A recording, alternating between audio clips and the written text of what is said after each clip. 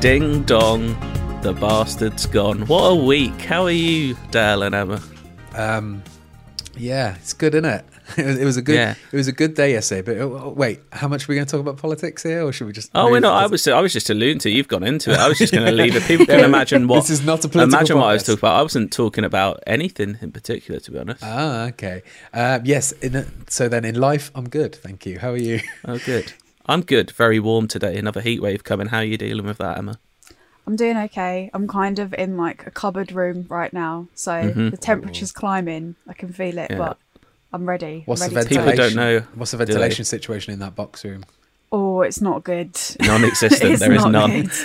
good. Same environment. People don't know how we suffer. Like an hour plus, windows closed for the audio quality, no fans on because of the audio quality. God, it's an hour of sweltering greenhouse effect. Sorry, you saying we've got having a tough life here? People need to know what we put into this. It's worth it. It's worth it. Yeah, quite literally. Well, no blood, but there's sweat and sometimes tears, depending on who loses the endless search. This week we're doing a little Stranger Things podcast. But don't worry if you haven't watched Stranger Things, because for the first 90% of the podcast, we're not going to spoil any of it. And we've got some fun things kind of around Stranger Things in the 80s, so it's not just all about the show. So yeah, maybe stay tuned. But if you're into Stranger Things, you're gonna love this. I think we've got a few little feature ideas we're gonna go through and just have a bit of fun with it. Basically, like I said, we're gonna go full into season 4 spoilers right at the end of the podcast after we've gone through some feedback. But yeah, we're gonna have some spoiler 3 thoughts. What did everyone think of season 4? I personally really, really liked it. Me too. I thought it was really good. I liked how the whole season feels like a bit more mature. I like how they got sort of scary a lot quicker. They got sort of into the horror like right away. And yeah, I really like the progression for some of the characters as well. It definitely felt like the one since season 1 that was plotted out the best. Like it felt very concise, like they had a clear idea of where everyone, and you can tell that they're writing for, they've got one more season left and they're writing, a full conclusion here. And it definitely felt like they had a clear path. And I thought it was, despite the length of some episodes, which initially sounded like really daunting, I felt like it absolutely like justified the majority of that. The majority of it, yeah. There's some bits that linger, but I didn't think overall it was longer than it needed to be too much. I think the one thing that makes this season of Stranger Things so good, it's the first time we've really had like a proper villain who speaks and is actually like a proper antagonist. Like you can put a face and a voice to the villain, whereas before it's just been like a big monster that you don't. All you know is it's kind of it's there to destroy some things and kill, Whereas this, like, I think having a strong villain is so good. Obviously, we're not going to spoil anything about that villain, but just like their motives made sense. Like they actually had a good backstory, and just like it just, it's been said a lot, but it's just got heavy like Nightmare on Elm Street and Hellraiser feelings to this season. I think that's what made it extra good. It's the first time they went kind of proper horror with it. I do think it's telling that the first season obviously was all about the Demogorgon. And then the third was, even though it was Mind Flayer stuff, it was Billy was like the focus as a villain, so kind of in the same way as this villain. But yeah, it's season 2 like massively suffers because of that. Because what even was the villain? Like I know it's a Mind Flayer, but I can't remember a lot about. All I remember is Sean Astin having a horrible time. Like season 2 is the only season I really didn't enjoy. I almost didn't watch season 3 because of how bad I thought 2 was. I liked 1. I really liked 3 as well. Actually, I know that was a bit more divisive, but yeah, I think 4 is now my favourite season. Like it just actually does a lot with the characters that other seasons kind of alluded to, but they properly like give each character kind of their moment in this one. I feel not all of them. I mean, we'll get into that. I do like. This is not spoilery, I think, to say, but I do think they've done an excellent job this season of really justifying the seasons. Whereas like previously, it felt like season 2 was just like, oh well, this is successful, let's make more, even though that was self-contained. But now it feels like it's all coming together as one big package. I'm really impressed with that.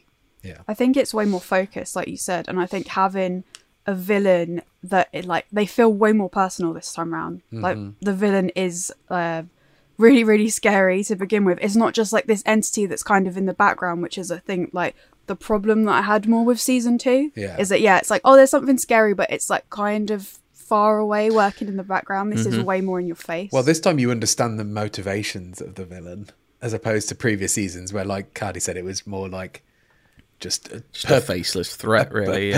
Just a goal to destroy for no reason or something you couldn't understand. You know, I by no means think it's a perfect show. I do think they suffer from having too big of a cast at times, which means they have to split them up, and then it means ultimately it's always going to be a way some story threads are just far less interesting than others. Like, my favourite bits are just when it's a group of the kids or teenagers in Hawkins trying to solve a mystery, like investigating stuff. Those are my favourite bits, like with all the stuff of like Nancy and Robin and Steve and Dustin, like they're my favourite like group, I think. And then like you've got like, largely I think they actually do it well in this series, like actually make the 11 stuff come together and actually feel part of the whole story and make sense in this world.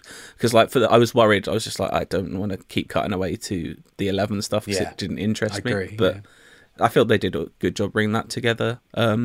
I just really enjoyed it overall. I thought they did a fantastic job. And I know this is something that maybe bugged you in earlier seasons, Dale, not too heavy on like we're in the 80s. I think it was season 2 was the one that was particularly egregious with that, where it was just like, it was like the 80s threw up all over it. It was like, even starting off with like them dressing up as the Ghostbusters for Halloween. And then I remember there was a couple of episodes around there where it was just so obnoxious. But yeah, now it's like, the 80s is the time period, but it's not the driving force behind its visual identity, you know? And they use it sparingly and effectively, especially in the music, which I'm sure even if you haven't been watching Strange Things, you'll see they've used Kate Bush and Metallica songs, which I'm not considering spoilers because they're just songs being used in the show, and you wouldn't be able to avoid them. We're going to have a little feature based on those later, which could be a little bit of fun. But I thought, unless anyone's got any more initial thoughts, I thought we'd go on to our first little feature bit, which is going to be ranking our top 10 cast members. Has anyone got any thoughts? I've got loads of thoughts, but let's save them for the spoiler chat, I think. Let's do that. What a tease. So how we've done this is, basically I made a big old spreadsheet for everyone, of 18 different, like, we'd consider lead Stranger Things characters. And not only did me, Emma and Dale did it, but also Matt, Alex and Joe did it, which means we've got a consensus here of everyone's top 10 Stranger Things characters over the whole of the series. It's got some interesting results. I'm the only person who knows the results of these, I must say, so it's going to be a reveal for Dale and Emma. I found this really interesting because a lot of people are kind of in unison, but there's one or two people who have completely different views on the characters. And I'm going to highlight this just with one. I'm not going to spoil the top 10. There's one character that didn't make the top 10 that I think is very interesting. Basically, in almost, I think, everyone, apart from one, they were in the bottom 3. But Emma, your number 1 character is Will. It is, yeah. Why do you love Will so much? Because I find him just a bit of a wet blanket personally, but he was in everyone's bottom 3, but he's your number 1 character. Why did you love Will? He was number 15th overall out of 18th. Oh my gosh, yeah, let's definitely talk about this. Okay, he's like the catalyst for like the entire start of the show, and then all he did was get captured. He didn't have to do anything. But do you know what though? Like, here's a good comparison point. You know the Hangover films. There's the guy, he's Justin Bartha. He's the guy who disappears, and it's about the real story is about the crew trying to find him. Like, so to me, he's more the MacGuffin than the main character. You know, I really like his character because I feel like he was important in the first season because he's the one that went missing. And then since then, he's been having like a really tough time with his like connection with the Upside Down. I think the character's great as well. And in this season, like, without spoiling it too much, we get to learn a bit more about him as a person. Yeah. And how he's feeling, which I think is really cool. One thing that I kind of understand why some people might not think of him as like one of their favourite characters is because I think he's definitely like underutilized. He is a really good character that doesn't get enough airtime.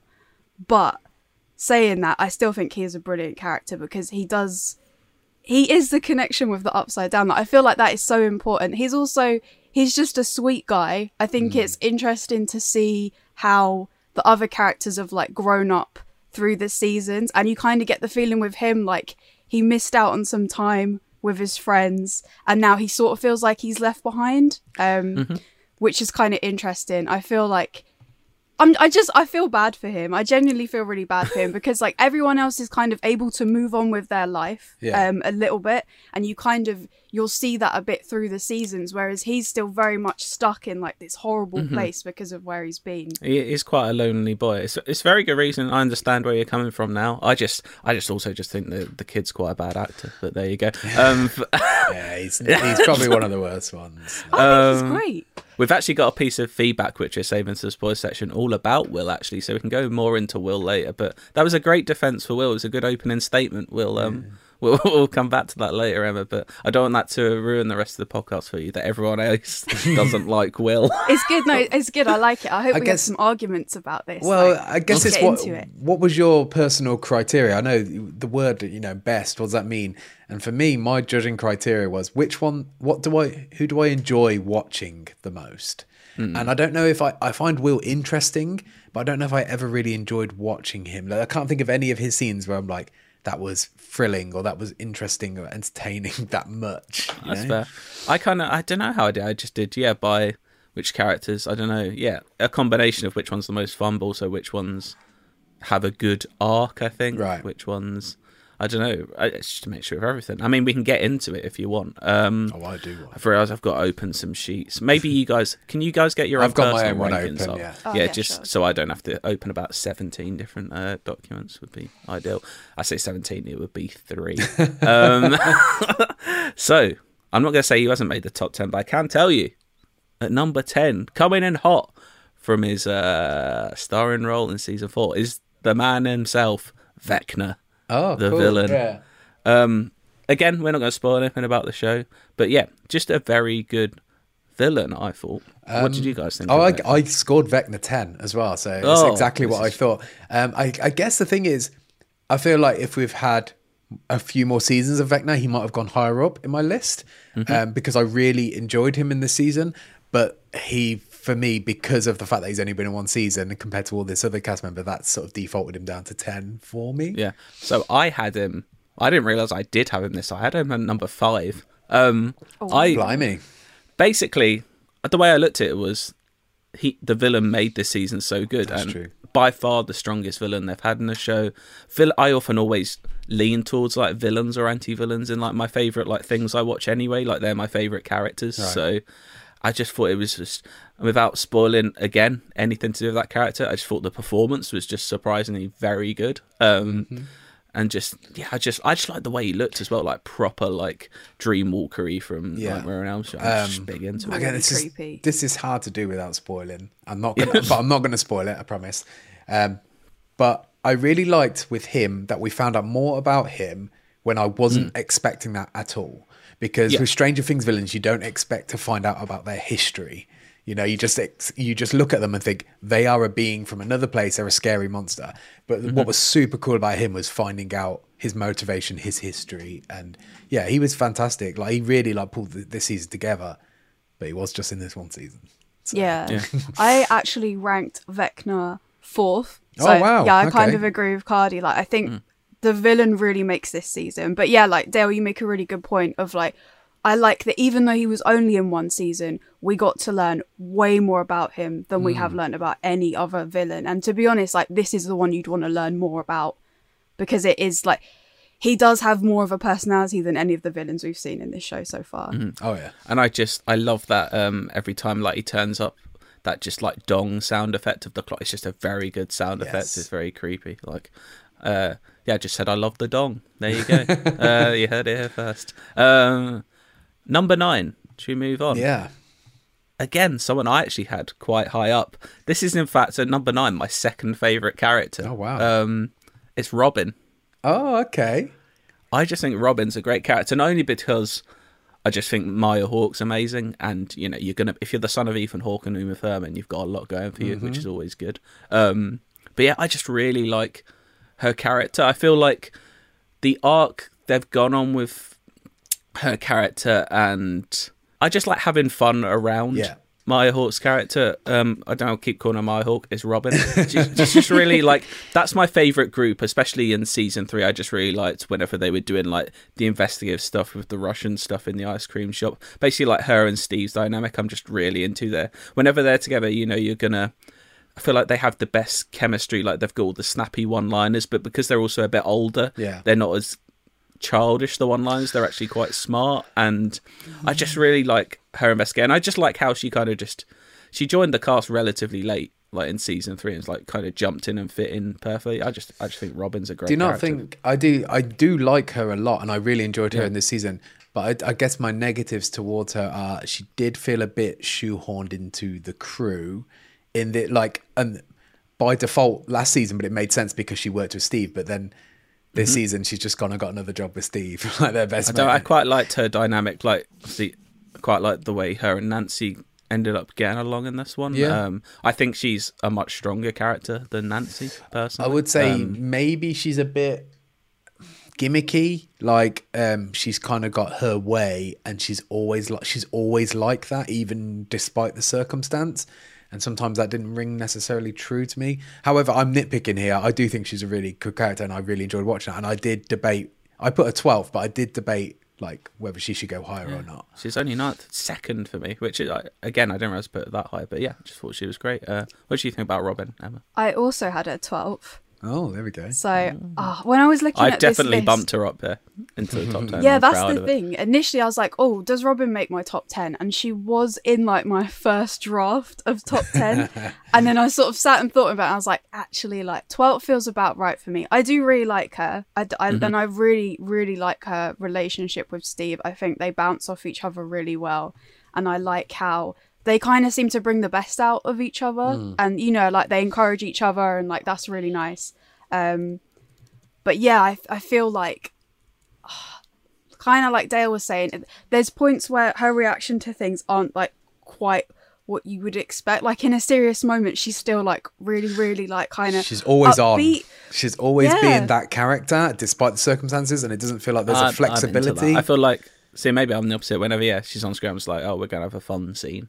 But yeah, I mean, that's nice. In this show, you definitely need characters who are going to bring some of that fun, because the rest of it can be quite scary and also sometimes quite sad as well. So it's nice that you have that. I just think compared to another character, I'm not going to say who because they're they are my topic. But this other character can be like that, but also when serious moments happen, they can flip the switch and be like, okay, now this is a serious time. We have to take it a different approach and a different performance, where I think Robin is kind of always the same all the way through it. Again, nitpicking. I think beyond Brenner, by the way, I'm just going to say it, beyond him, I think they're all like really good characters. This is a really tough thing to choose. Yeah, no one liked Papa. I can exclude real Papa is not making the top 10. I think everyone had him bottom, apart from Joe, had him like 15th. Didn't think he's the worst character. So, okay. There you go. Joe loves Papa. 15th, doesn't love him. But I just like the scenes in the video shop in this one as well. That was a good way of me of like placing it in the 80s, having a few references of like Dr. Zhivago and stuff, but yeah, not really driving it home. Yeah, I like Robin very much. That means next we've got number 8. It's your boy Eddie. Eddie Munson's come in. He's made a big impact in season 4. Yeah. I just loved his character arc in this season, and I think he's just very relatable to a lot of people, like an outsider, especially like the whole satanic panic thing. I'm not saying I relate to that, but seen lots of things about it in the 80s. It's just like, I don't know, I liked that his character had, like, the same with Vecna, like it was a new character that wasn't just there for the sake of it. They had proper like plot points, they served the story, but also had their own narrative arc as well. And I just thought he was basically very fun to be like. When he first appeared, he was bordering on, is this too much? Is he going to be annoying? But they didn't go on with that shtick for long. I think they actually mellowed very quickly, which I enjoyed. I think for me, Eddie from, again, this is like, I'm not going to spoil, I promise. But it's quite easy to not spoil. I'm so worried there, but like, okay, from episode 2 onwards, I think Eddie is a great character. And again, I guess he was, where is he on my list? 11th.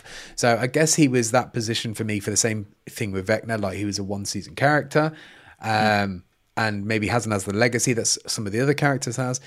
But I think the first episode really, like, I wasn't into it because he felt like the kids were worshipping him, but he didn't deserve that worship. You know, he felt almost like a bully, but they were talking about him, they were lauding him up, and it didn't make sense to me. However, as soon as an incident happens with him, I think it changed completely, and he had a great arc. I thought he was a fantastic actor as well. I thought, I have him as high as 6 in my ranking. I just thought, fair enough, he's only been there for a season, but just made such a good impact. You've got such a recency bias on your. It's not a recency bias. It's just who I think. I just think they've got better as the show has gone, introducing and making better characters. Frankly, yeah, definitely. I spoiled a lot of the original cast. I think half of them they've done some good stuff with her. The half of them they've just been I agree. We don't really know what to do with them now. Mm-hmm. I think with new characters that they introduce, they definitely spend a good amount of time trying to get you to get to know them and like them and stuff. And sometimes that's at the detriment of characters that have been in it for a few seasons already. But yeah, I really liked Eddie as well. He was number 9 for me, so he did make it into my top 10. And yeah, I had kind of a similar reaction to him in the first episode, where when I first met him I was like, I'm not sure about you. I wasn't sure if he worked necessarily with the kids because he was a bit older and stuff, and it was just you are running in 2 different kind of dynamics here. But the more you get to know him, he really does win you over, I think. I guess I could say as a positive for that first episode is, you know, he comes in hot with a chip on his shoulder, but then they justify why he has that chip on his shoulder, you know? Yeah. So, yeah, perhaps first impressions aren't the best, but they really, really do a great job of telling a story with him. It was kind of, a good, merger of Billy and Steve in a way. But, I liked him a lot. He's sweet. And he plays guitar, which is just really cool as well. Already you're winning points for that. Yeah, if you want to be in Emma's good books, learn the guitar. So that means she automatically likes Dale more than me. Number 7, we've got Lucas. Oh, okay. He was number 8 for me, so it's pretty much around where I had him. I think he's just been a good, solid character the whole way through. I think they've got better and better at doing stuff with him. I liked the kind of how they open season 4 is that he's kind of away from the group a little bit, but they kind of, in the way they have to bring him around.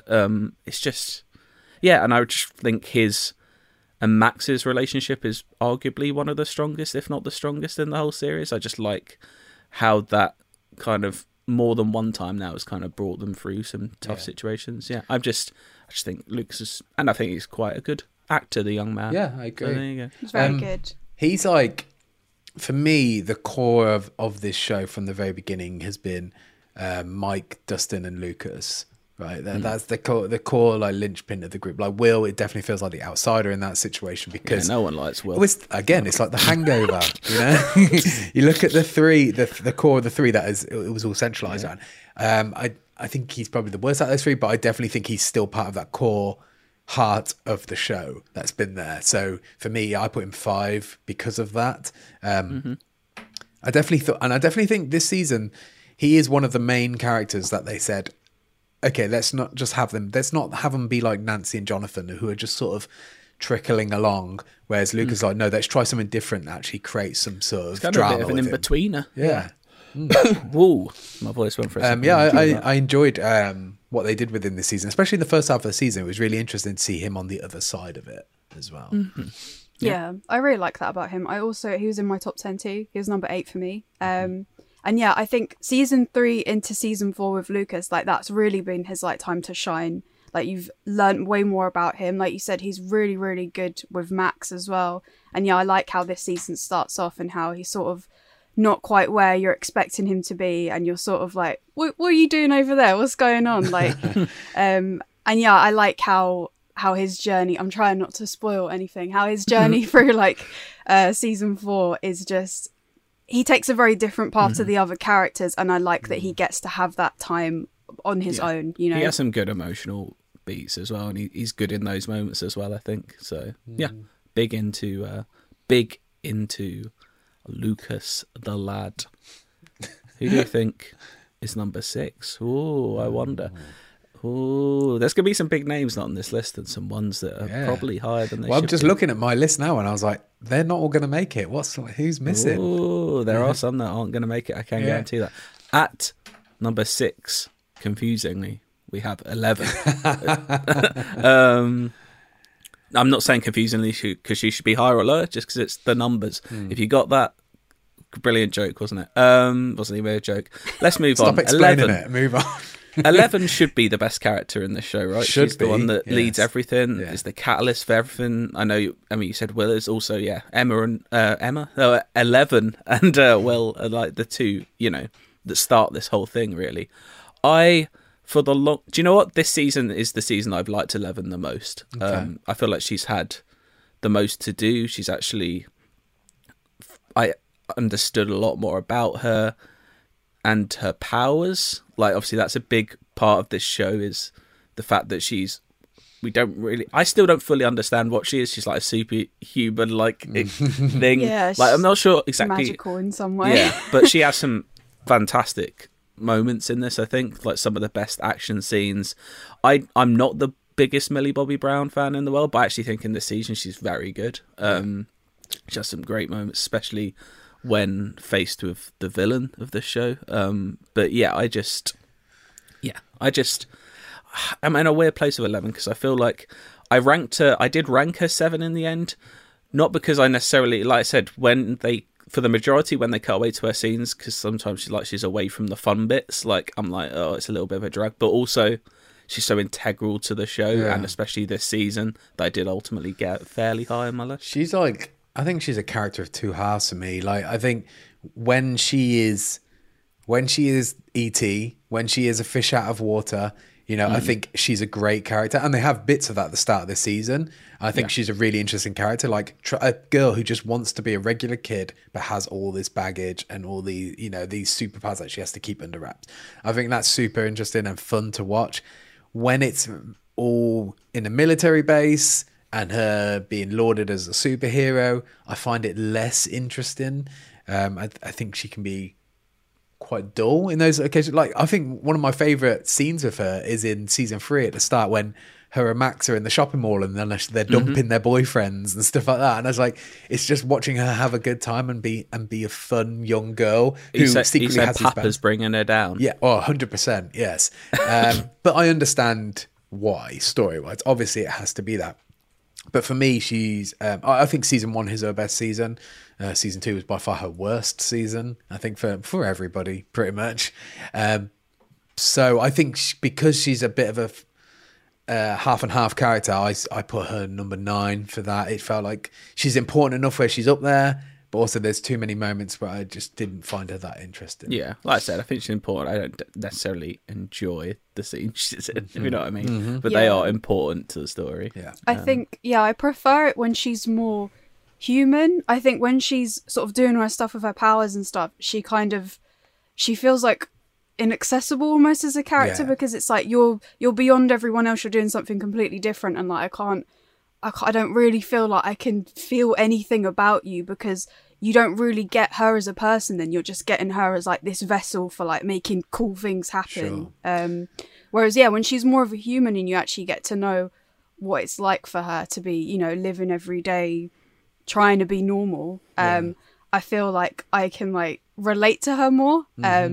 Yeah, definitely. I found like it happens at the end of season 3, so it's not a spoiler, but the stripping away of her powers felt a bit contrived, in the fact that just almost like to create a sense of drama for her, like she's becoming unstoppable sort of thing. I would have preferred, I think, at the start of season 4 to see her dealing with these situations and having her powers, but not being able to use them because she doesn't want to expose herself. Yeah, like trying to control them and try and keep her cool when she's in these annoying situations at school. Yeah. I agree. Good character, not necessarily the most fun one. Yeah. Number 5. We've got Alex's number 1 character at number 5. Ooh. His favourite. I feel like I'm a bit of a party pooper on this character because I had him down at 13. What are you going to say? Yeah, it's Murray. Oh, okay. All right. I like Murray. I have him at 13. That doesn't mean I don't like him. I get the shtick. Yeah. And I know Joe's going to have a moment at me because I know... what's the name of the actor who plays Murray? Because he's a big fan of the actor. And I do like the actor, and he's very good in Fleabag, but he just kind of does play the same character in absolutely everything. I agree with that. I agree with that, but I do Brett think this is Gelman, his that's best it. version of it. Yeah, I get that. And to be fair, I did come around on him a bit more, especially in the last couple episodes of this series, because he has some just ridiculous moments, which are very enjoyable. I just Brett Gelman. I think I liked him actually in season 3 more. I felt like maybe I brought him down a bit in this ranking just because I wasn't a fan of the stuff him and Joyce, that whole adventure they went on in season 4. I was just like, I wasn't into it. I felt like time was moving so slowly. But do you not think imagine he wasn't in that stuff? Like, I feel like he kept that stuff alive, you know? Yeah. Like all the... he's a fan of karate, and that side of things, I think, really kept the fun in. He is in that good situation. comic relief. Yeah. But I feel like maybe I've done my ranking more on looking at it ultimately, done it more on who has the best character arcs. Yeah. And he doesn't really have an arc. No, he's the guy. He's the go-to guy. Yeah. He's the guy they need in situations. Exactly. But I do think he brings a light-hearted humour to it that, especially in the gravitas of some of those situations, is definitely needed. But it's not coming from Joyce or Hopper. They're not bringing the funny moments, you know. And he's kind of the opposite of 11 to me, I suppose. Like, I have fun when he's on screen, but I know nothing really important's going to happen. Whereas 11, I'm like, important things going to happen, but I'm not going to have much fun. I scored Murray 3, and I'm looking at it and I think maybe that was too high. But I think that's a recency bias, because I really enjoyed him in this season because he felt like he kept that half of the story alive, like really fun. He kept it moving, because he's when you need something, he's like a really smart guy. He, like, if you, for example, like, he can speak Russian, right, which helps with some stuff. And, like, I really like him. I put him second in my ranking. He's like equal parts really smart and also really dumb as well. Like, he's a bit of a clown. Yeah, he brings like silliness, which I think is nice, and I feel like you need it, especially like you said, when he's around like Joyce and stuff. Like, the stuff she's doing is quite serious, so it's really nice to have that balance. But yeah, he's also incredibly useful when it comes to like certain things. I feel like a bit of a party pooper. I do enjoy him. I mean, he still scored pretty high on the list, really, didn't he? So. I don't. Yeah, because of Alex. Exactly, he's got and Emma, top twos there. So there is Murray love out there. But he's a good bit of fun. I just don't think he's a great character as such. You know what I mean? He's good comic relief. Number 4, we're getting to the big dogs now. Ooh. Number 4, and I can exclusively reveal this is Joe Scrabble's number 1 character. Number 4. 1, yet again, I feel like I'm letting the team down because I have him way down at 11, which I don't know. I have reasons for this. It's Hopper. Oh, okay. At number 4. Okay. I have him down at 11. Maybe that's a bit harsh, but I feel a lot of it. I feel like we can spoil season 3, right? Is that okay? I think so, yeah. It's been a long time. There's been trailers. People have seen that he's back in this season. I feel like he should have died at the end of season 3, and that would have been a huge emotional moment, and it had a great impact on everyone. And I feel like they've undone a lot of that by him coming back. And I don't get me wrong, it's worth it for some payoffs you get in season 4, but still, I'm like, it did kind of take away massive parts of the stakes of this show to me. I think that's one of the main issues with the show is they're not willing to make those moments. Like, they go back on those moments, like the huge sacrifices. They should mean something and count for something. And when you revert back to that person still being alive, it kind of like zaps a bit away from that. Yeah. I think in the first couple of seasons, season 3, Hopper is fantastic. Do you know what? 11 on my list probably is harsh. It's harsh, mate. Again. Come on. Because he does have some great moments, and him and 11 is a good relationship. And I feel like season 4 just he's kind of a different character in season 4, and it didn't quite work for me. And I feel like you're saying, Dale, there is a bit of recency bias with my list, but I just I don't know, I just wanted. Do you not think I wanted him dead? No. Do you not think he's like one of the characters that has grown the most over the course of the show? So I suppose the majority of the cast that have been around since the first episode have, but except for Will. But with Hopper, it's guys hate Will. But do you remember what Hopper was like in the first episode? He was a very cynical, like depressed policeman, right? And the look at him then, who would not even dream of believing all this stuff about the Upside Down, and now look at what he was doing in season 4, and it's just like how far he's come and how far he is doing what he needs to do to help the kids instead of dismissing the kids. You know, looking at my list now, I would have him. I would move him up 2 spots. I will say that wouldn't affect the whole overall ranking by the point system I've devised. I mean, but, I had him at 7. Still be number 4. I think 4 overall is a good place for him. Yeah, I agree. Yeah, I agree definitely. He should have stayed dead at the end of season 3.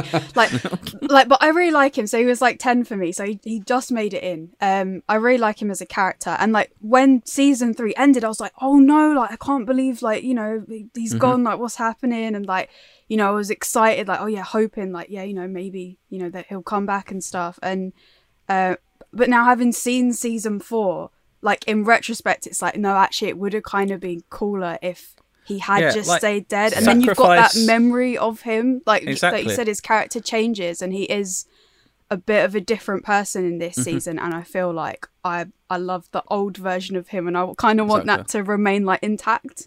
A wholer character can leave in a story is sometimes as effective as like the being there. Like if like I'm going to spoil Endgame if anyone's not seen Marvel's Avengers Endgame.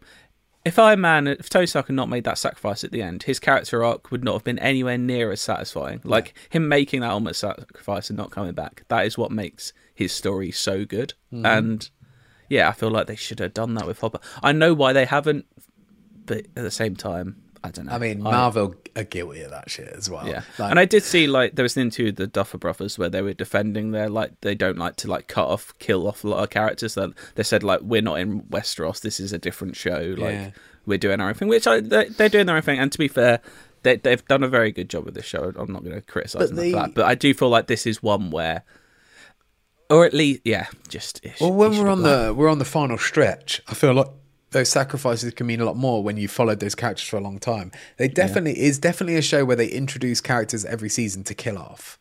And I feel like if you can do that, but every now and again, if you killed off a main cast member, it would mean a bit more. I was without spoiling anything, I was expecting some more death. I'm still just confused by the whole what Russia's doing in this show anyway. I'm still not quite sure what is going on with all that. But anyway, Hopper at Thor 4. Hopper is not Thor. He is at 4. It's a good place. Before you do the top 3, do you want to do a recap maybe? Let's do a little recap. So at 10 we've got Vecna, 9 we've got Robin, Eddie at 8, 7 for Lucas, 6 we have 11, 5 Murray, and 4 Hopper. All clear points there. I will say, 3rd place on their own. We do have a tie at number 1 and 2. Oh, okay. But we'll get there when we get there. Maybe we'll make a definitive decision between us by arguing. Yeah, I'd also... Yeah, that's true. That's true. At number 3, we have my number 4. Dramatic pause. It's Max. Oh, I think Max is a fantastic character. And especially in this season. I think Sadie Sink is arguably the best actor in the whole series. I haven't thought too hard about it. Definitely one of the best, I think. Yeah. Season 3, she was fantastic. Season 4, she's also fantastic, but playing a completely different character, really. She's like a different version of that character completely, but still pulls it off. Has, like, it's already kind of, it's been done to death, clipped out to death at the moment. She has the best moments in this show by far. She is given the most to do, I'd say, in this series, and she just pulls it off. The biggest go on. The biggest compliment I can give her, I think, is the fact that she not only is a good character, but she elevates other characters. She elevated Lucas, she elevated Billy as well. Like her relationships with those two characters in particular, and 11 actually in season 3, like really sort of bring something out of those characters as well, because of the emotional weight and like the baggage that she comes with and it's connected to. Yeah, she's fantastic. I don't know. It's weird for a character I like so much. I don't have too much to say apart from I just think, because you don't want to spoil her, but she's also just she's got just great moments, like the Kate Bush moment, which even if you don't watch Stranger Things, you know that Kate Bush went to number 1 with running up that hill. Like, it's just a fantastic scene. Like, and yeah, she was just, I was just surprised by how good she was in this series more than anything. And again, probably recency bias, but I would say she's been in it for a while though. I think one thing that's really cool about Max is that she came in later than all the other kids, but she's become such a core part of that group. And she carries so much just on her own. And I think that's really impressive to do, even when you're kind of late to the party. Well, she came in the worst season, and she came into a very core dynamic that people loved. And they introduced this new character in there. They were calling her Mad Max. She was like, a rebel when she came in. And to perfectly, almost immediately fit in and be accepted by the audience is like a feat in its own. And obviously a lot of that's down to writing, but it's also down to her performance and how she portrays the character. She's had to she's played the same character in 3 seasons, but 3 very different versions of those characters, and I think she's pulled all of them off amazing. Mm-hmm. Basically, Sadie Sink's at number 3 on the list, not Max. But yeah, fantastic stuff. Right, it's the tie for 1 and 2. I'm very concerned that one of my and top the tie ones for is 1 not and in 2 the top is 10. is my number 1 and 3. Okay. So I'm not disappointed. Emma, one of these is going to be, I think Dale is going to be quite angry. Basically, Emma, you're the reason one of these hasn't won, is what we're saying here. Okay, all right, yes. And I think where this is going. Do you know what? It's somehow fitting, I think, somewhat fitting even, that they are tied for 1 and 2, because they kind of do at heart, I think, belong together. Oh, right. It's Dustin and Steve. Yeah. Okay. Dustin. Yeah, Are you for real? Where do you have Dustin on your list, Emma? Dustin is 14th on my list. What? Wow. What? Yeah. What on earth? I'm going to be honest, I'm not a big Dustin fan. Where did you say Will was? Again. 1. Will was 1 for me. Swap them around. Do you know which character's which? Dustin is my number 1 by far. Dustin it was the 3 easiest pick. What do you love so much about Dustin? He is the pure heart of this show, right?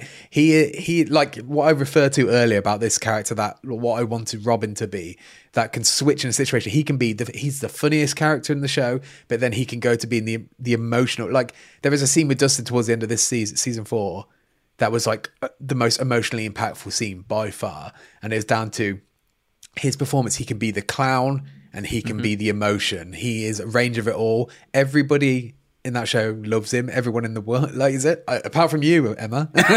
Everyone loves him. I think he is the beating heart of the show. Like the little kid that came in with the teeth, and now now he's evolved into being like one of the true heroes of the show. Have you forgotten the never-ending story thing, Emma? I just find him kind of like, I get it. He is really useful. He comes up with all like he's an ideas boy, isn't he? Like, he has all the good ideas, and he works things out like magically, or like he's the beating heart of the team. Yeah, he uses his Dungeons and Dragons nerd Dale experience. sees a lot of himself in Dustin, and you're kind of basically saying now why you don't like Dale. No, I like We'll Dale. discuss this in our next review, Emma. Yeah, in our 1-to-1.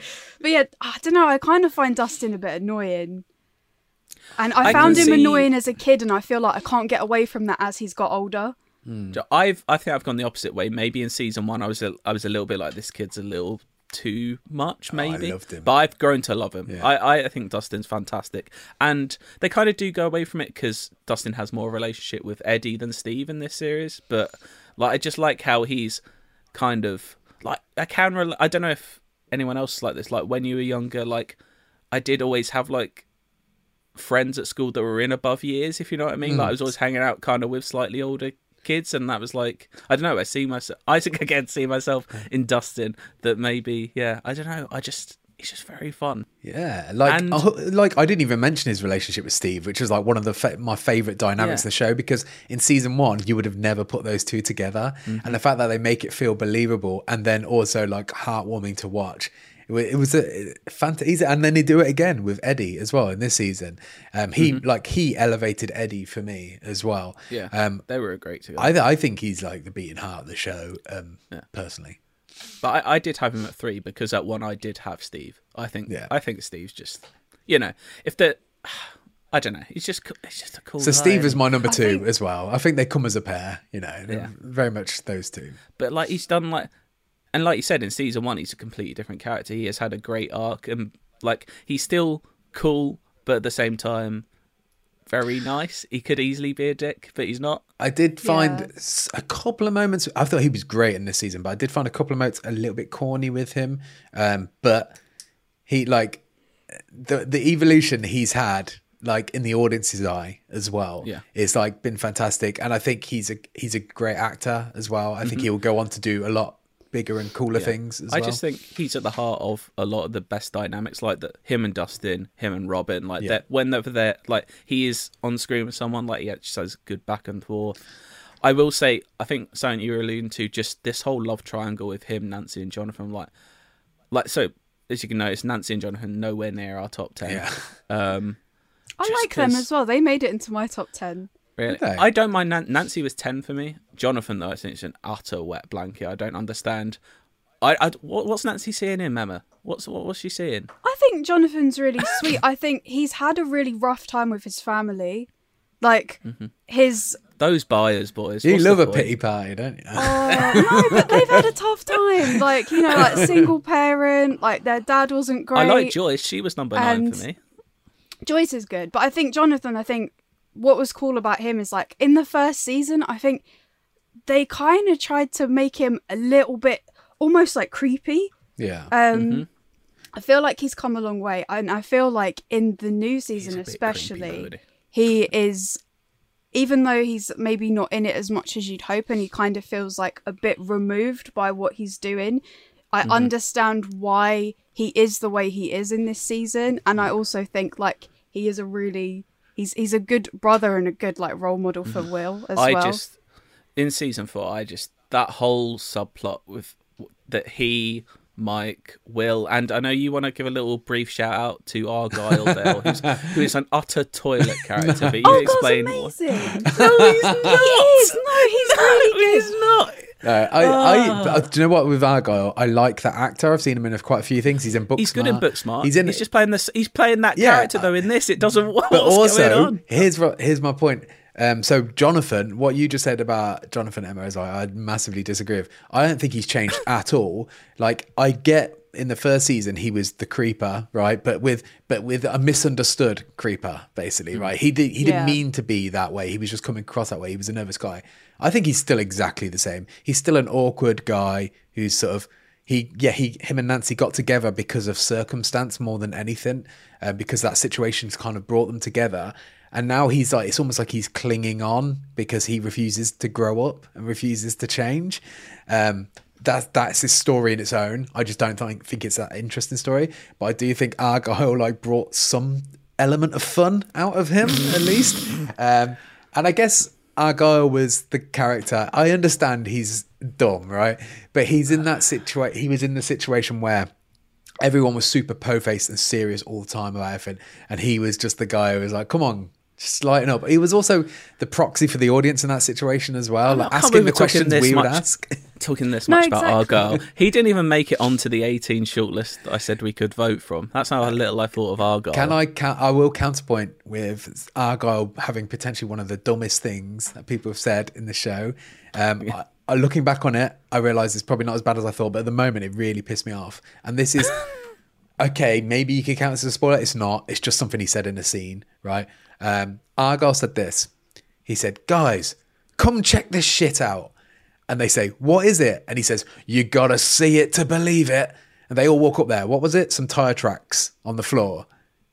Tell me, say tyre tracks. It's fine. I will believe you. I will believe that. And that's why Argyle is. He is toilet. like really high though at that point, right? So but come on, all his character is maybe he's a walking bong. I really like him because it's a very good kind of description. like Murray. I feel like he is the comic relief, and he does have like, without spoiling it, you have to be funny to be has comic relief. He has some important moments in season 4. It might he did feel like pretty. I mean, we'll talk about it in the spoiler bit. I like him, but I do think he deep in on Argyle in the spoilers. I do think he was shoehorned in to keep those sections light. Yeah, you know. Mm-hmm. Can I say one more thing about the whole Dustin, Steve? Yeah. We've really sidetracked Argyle. He's not anywhere near the top. So with Dustin, you were saying like, he works really know well you with hate him. Eddie. He works really well with Steve. I just find him irritating. But I think those characters, both Eddie and Steve, I really like. Steve made it into my top 10, so did Eddie. I feel like they elevate him more than he elevates them, right? And especially Steve, because they've obviously had like a longer relationship where they've become like better friends over time and stuff. I just feel like, I don't know. I'm really trying to understand why everyone loves Dustin is always the generator, right? He's always the guy that pushes them to the next step, but he does it with a cheeky smile every time. He's like he's the best of both worlds. He's the driver, but he's also the clown. You know. If it wasn't for Emma, Dustin would have won by an absolute landslide. I will say that. He was in like the top 3 and 4 of everyone else. I love you doubling down on it, Emma. I appreciate that. Yeah. I don't get the charm. I feel like he just doesn't have it, you know? Yeah. Well, I model myself on Dustin as well, so I am charmless. I will go through who didn't make it, because there's maybe some surprises. There is here. one big surprise for me. I want to say it. Erica. What the fuck, guys? Okay. I had a high. Yeah. I had a fairly high. I had her 11, and I really like Erica. I had her 12, to be fair. I didn't have a high. The show kind of treats her as a side character, which is kind of mean, really, because she's never like the first choice for anything. And we see that in this season. It's like she comes into it because of like, you know, Lucas not being available for something, basically. It's like, we'll just ask his younger sister. And it's like, that's not really fair. I feel like she's a good character, but I feel like they truly treat her as like still being kind of extra and outside of the group a bit. Do you not think that's what makes her funny, though? Because she is amazing at everything she does. She always nails it, but they never go to her. She's always a last resort. But when they come to her as a last resort, she's always comes with the attitude of, why haven't you come to me sooner, sort of attitude. And she always nails it. And yet, despite, even especially in the early seasons, how she was so small and young, but she had so much attitude and confidence. She's good to bring in for cameos, just to have a great moment. I do like her. 12 doesn't mean I don't think she's bad. There's only one character that I ranked in the top 10 that didn't make it into the top 10.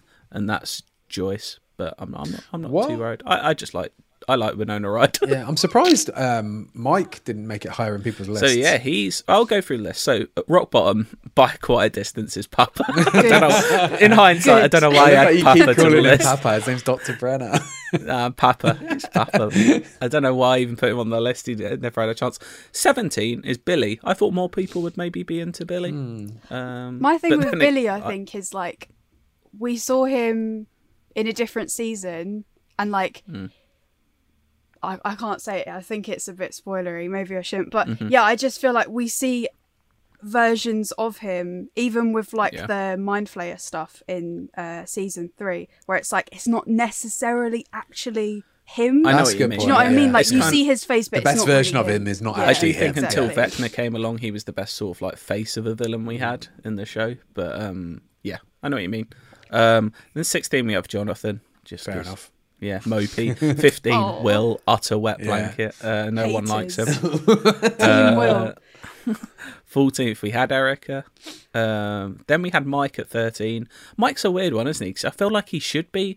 And Finn Wolfhard's one of the actors who's gone on to do more outside of Stranger Things from like the kids cast. Yeah. But he doesn't have a lot to do in this season. I think that is recency, but like, he's very like sidelined. It didn't. There's a point in this series where like there's an emotional point where like they're basically saying to Will like, "Oh, you are like the beating heart of all this." It's like, is he? No, Dustin what? is. Why? Dustin is. But no, it's because he built the relationship with 11. I guess. I think it's because of like season 1. He was kind of like, excuse me, like the star, right? He's like the glue that holds everything together. He's like the leader of their group and stuff. And I feel like over time he's definitely lost that, and that's definitely why I put him it was down. a disappointing series for him. I thought maybe that's brought him down. Then 12 is Joyce. Then 11 is Nancy, who's a weird one because I do like her, but I just don't like the whole Jonathan situation she's in. She can make higher up my ranking if she got rid of Jonathan, in my opinion. Steve's there.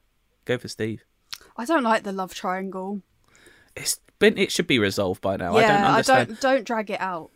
Just make a decision. And obviously the decision is not Jonathan. But it's such a weird love triangle because in the first season, like it was so obvious what she should do.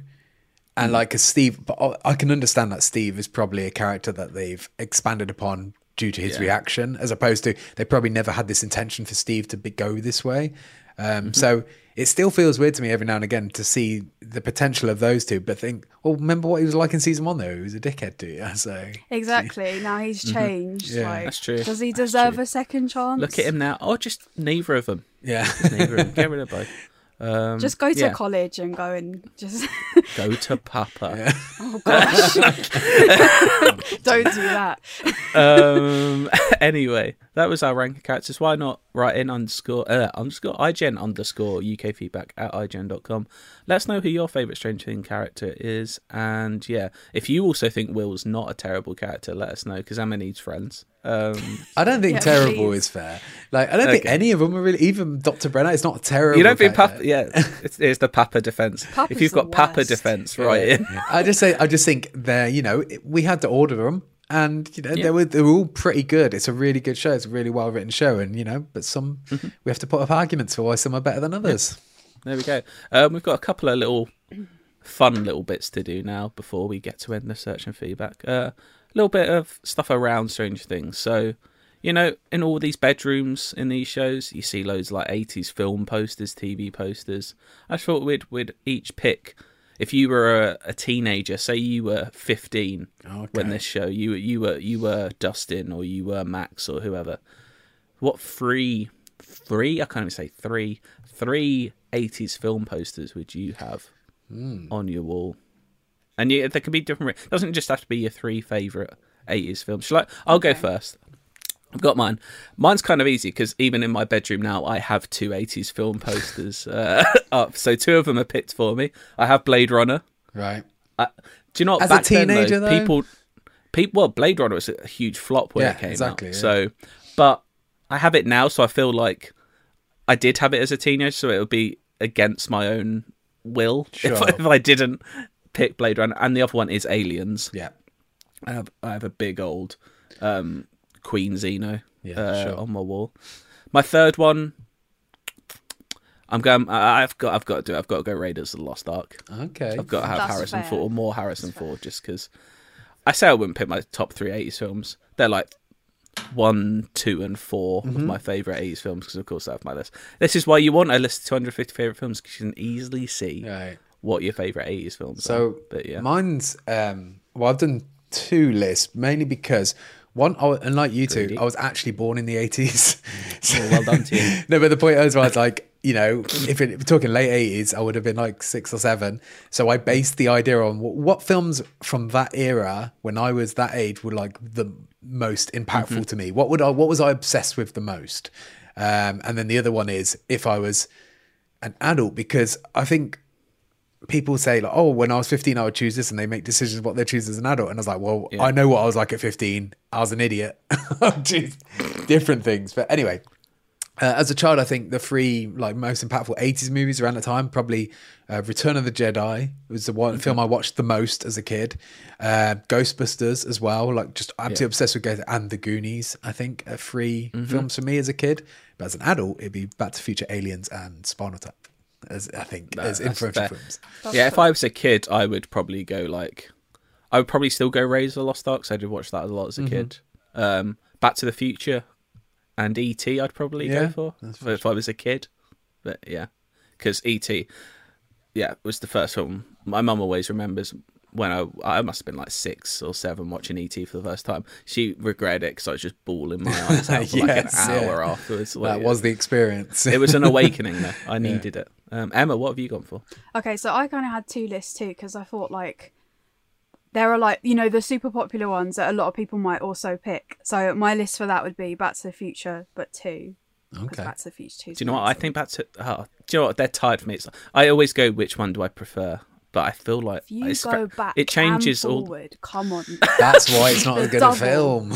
No, it's great. All right, Indiana Jones and the Last Crusade and Ghostbusters. Yeah. Super popular ones. And then I also picked some that are movies that I liked as a kid, even though I wasn't born in the 80s. They're 80s movies. But you grew up with those films being around on television. So. Exactly. So like it works on it. So Flight of the Navigator. I don't know if anyone else has seen. Oh, yeah. Cool. Yeah, it's amazing. Sweet. I love that movie. They as a keep kid, thinking and I about watched a it all the remake, time. and I think it will happen. I think what was that one? It's always that and The Last Starfighter. They're always like, we should remake it. Yeah. I think they should leave it. I haven't watched it for quite a while actually, but yeah, I remember watching that just. It's on Disney Plus, I repeat. think. That's good. That's great. Maybe I need to rewatch that. Yeah, give it a go. I always just think of the frisbee scenes with, Yeah. with the dog. I will. Yeah, go on, carry on. My second one would be Poltergeist. I remember Okay. watching that as a kid and being As a kid, absolutely terrified at a same. sleepover. yeah, you would be. Yeah. Also, I feel like a poster that would just be really cool and also creepy to have on your wall. That would be weird for a 6-year-old to have a Poltergeist poster on the wall. Like, yeah, That key art for the Poltergeist is really cool, though, isn't it? That would be a cool Yeah. poster. That would look really cool on the wall. And then my third one would be Scrooged because I love that movie and I watched it every single year. That came out in the Christmas. it'd be the weirdest like 7-year-old with Scrooge and Poltergeist posters. I thought that was the early 90s. Oh, no, 88. It was 88. It was right at the end, yeah. I always Emma's think done of her it as a research. 90s movie, but yeah, that's Yeah. a great movie. Still good as well. I do like the idea of this child having like it'd be like me having like a poster of the Elephant Man as a 6-year-old. Being like, that's just a great. It's piece just of a work. brilliant piece of cinema. Yeah, Blue Velvet as well. Blue Velvet. Great 80s. The Elephant Man is really Bizarre. good. I want to watch that again. Yeah, it's good. Yeah. Harrowing. Yeah. Nice. So that's some films we talked about there. Good stuff. Next, again, not really a spoiler. You've probably seen it if you don't watch Stranger Things. There's a big old Kate Bush moment in this, basically. They play Running Up That Hill. It's Max's favourite song when she's, what are they, like 16, roughly? 16, 17? Yeah, I use 15 as my benchmark for these things. Well, that makes sense. Yeah. Basically, it's the song that if you were, say you're in a deep trance in the Upside Down, what is the song that you would hear that would bring you out of that? So it's basically, what is your favourite song, effectively? What is going to bring you out? I feel like, have you also, Dale, done this? So one when you were 15, one now, or just yes, one as an actual 15-year-old, and I've been legitimate with it, and one what I think now would work. I don't know if it's my favourite song, but it makes sense. Luckily, mine's the same for both because I have not aged, and my favourite album is still the same one it was when I was 15. Okay, blimey. Consistent. I'm the same as Dale, Yeah. where I've got two. I've got a Oh, teen well, one, and I've got a You go first this time, Emma. the What new have we one. got? Okay, so I did it for when I was like 16, which would have been like 2000 and 2 years ago. Yeah. like Jesus. 2010, which would have been Lady Gaga's Bad Romance.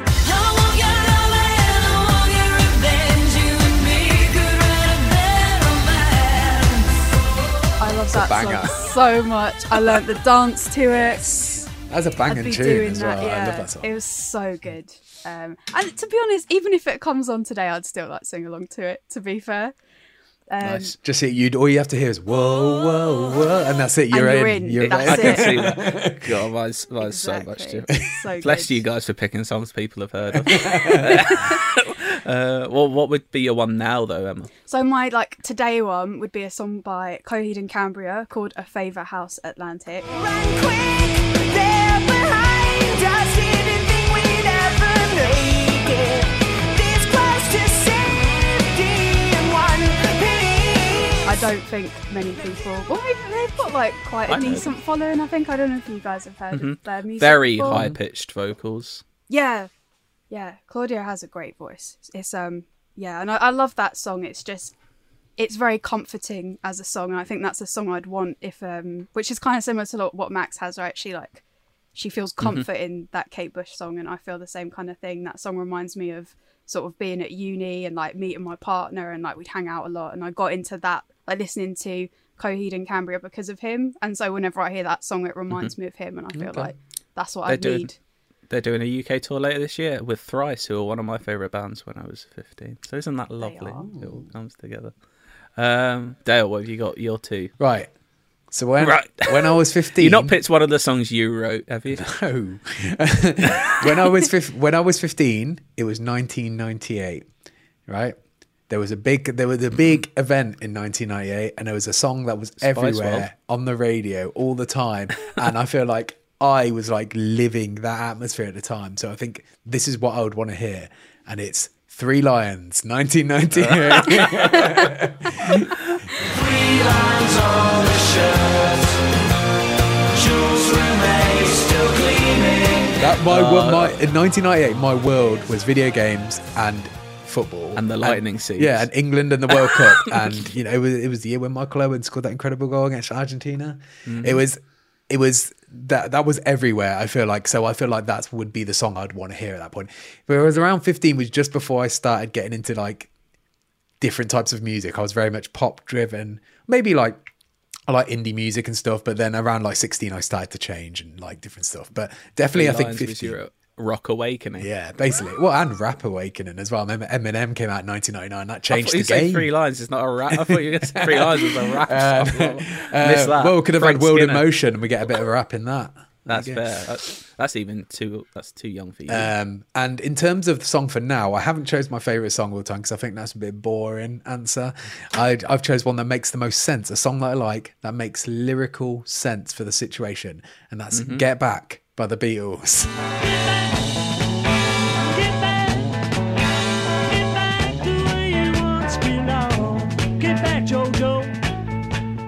That's good. Makes perfect sense. I can imagine that just as you're trying to wait. You hear the bass come in or the guitar, just the dun, dun, dun, dun. I can feel that. That would fit the moment. I feel quite well. Yeah. That's a great choice. That is just a banger, isn't it? So my one, I feel bad that I've only picked one song now, but like I said, It was the my same. favourite album when I was 15. Favourite album now.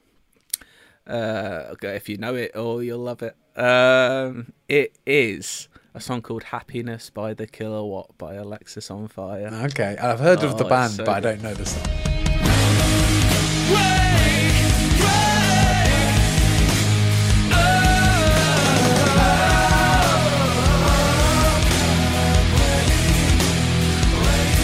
Their second album, Watch Out, was out in 2004, so I was 12 when that came out, but I only started really listening to it when I was like 14 probably. But yeah, my favourite album. This is the final song on that album. It fits in so many ways because not only is it one of my favourite songs, the lyrics to the chorus are just the words "wake, wake up" over and over again. So that That's makes what sense. you were talking about the other day. We got like a hint before the podcast, and Cardi was saying like "wake up," and I was just thinking, Evanescence. Well, I thought it was going to be Rage Against the Machine. A lot of them screaming "wake that up" would also isn't there? work. Yeah. But also, like that song, the name of that song, "Happiness" by The Kilowatt, is like a quote from a sci-fi book by Kurt Vonnegut called The UFO Question. So there's sci-fi links. There's just, it all works. You've really thought about this. I appreciate that. Yeah. And do you know what? It all fits because Let's on Fire released their first album in 13 years last week, and it's absolutely incredible. So there we go. Everyone listen to that. I'm going to play clips. You already went ahead. I'm saying I'm going to play clips. You've already just heard clips of all those songs. So there you go. That's a good piece of feedback. What would your awakening song be? What is the one song that would bring you out of the deepest of all dreams and comas? And I think it's interesting just doing when you were like 15, 16 years old. If it's embarrassing, don't be ashamed. Just tell us. Embrace it. Yeah. Well, do you know what will be depressing is for some of our listeners that will be like last year. Don't say that. IGN_feedback at IGN.com. Another quick one. This is just more as a silly one, I think. There's also a moment where they play Master of Puppets by Metallica. Fantastic song. Perfectly picked again for this moment. Basically, in the show, I'm not going to spoil it, they use it as a big distraction thing. So they want to distract loads of enemies, so they play the song really loud.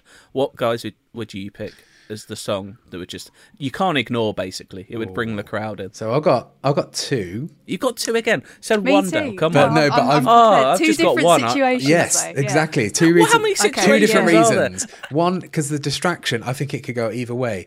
It could be something really annoying to get their attention, You're going or crazy frog. something they'd really like to get them up for it, and they'd be like, "Oh, let's go and listen to that." Emma, you've gone for Crazy Frog. I haven't you? have actually gone for crazy. Is it actually? That's my notes. That's a good shout, to be fair. dear. So what was your situation?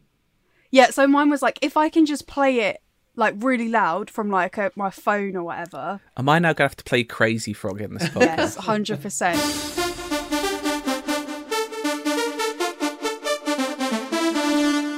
It would be Crazy Frog because you cannot ignore that song, and whoever it is you're trying Everyone to try distract, you're just going to annoy them more. Even just thinking about it, It's not going to irritates lure me. them over, though, are they? Not going to be, I'll go check that out. But it's Yeah, more 'cause like- they're run gonna be away like, from I need it. to smash up whichever speaker this is Yeah. coming from. It's like the most obnoxious noise you can generate, that comes Yeah, to get fair. them to come want to stop the noise. You know. Exactly. You But, said you had two. What was yeah, your my second song. So if I've got my guitar and I'm shredding it up, right? Actually, you do it every day. Yeah. Then I would want to go with Beast and the Harlot.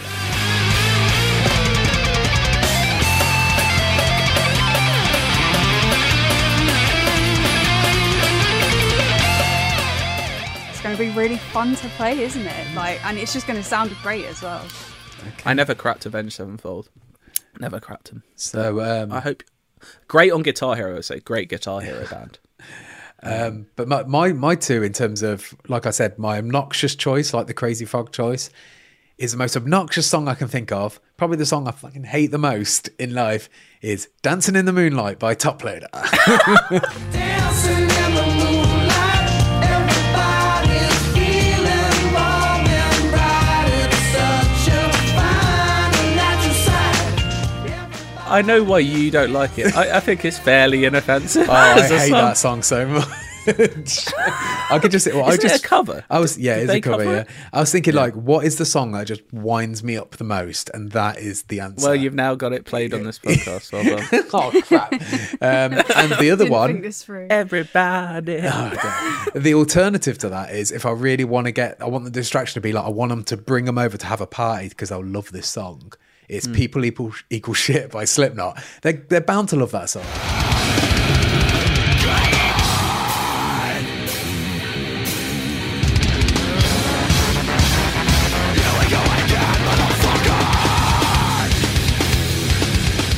That was going to be if I was going to play something loud. Yeah. Absolutely play that. And I'm so happy we get to play that on the podcast. Or if we're ever going to get a strike, this is the one it's worth it for. Yeah, I've seen that song live, and let me tell you, it will blow you away. Yeah. I've got mine's simple. I only picked one song, and there's only 2 words you need to hear, because if you want to bring over everyone, get everyone going, it's only 2 words you need, and it is Darude Sandstorm. That's a good shout. That is good, to be fair.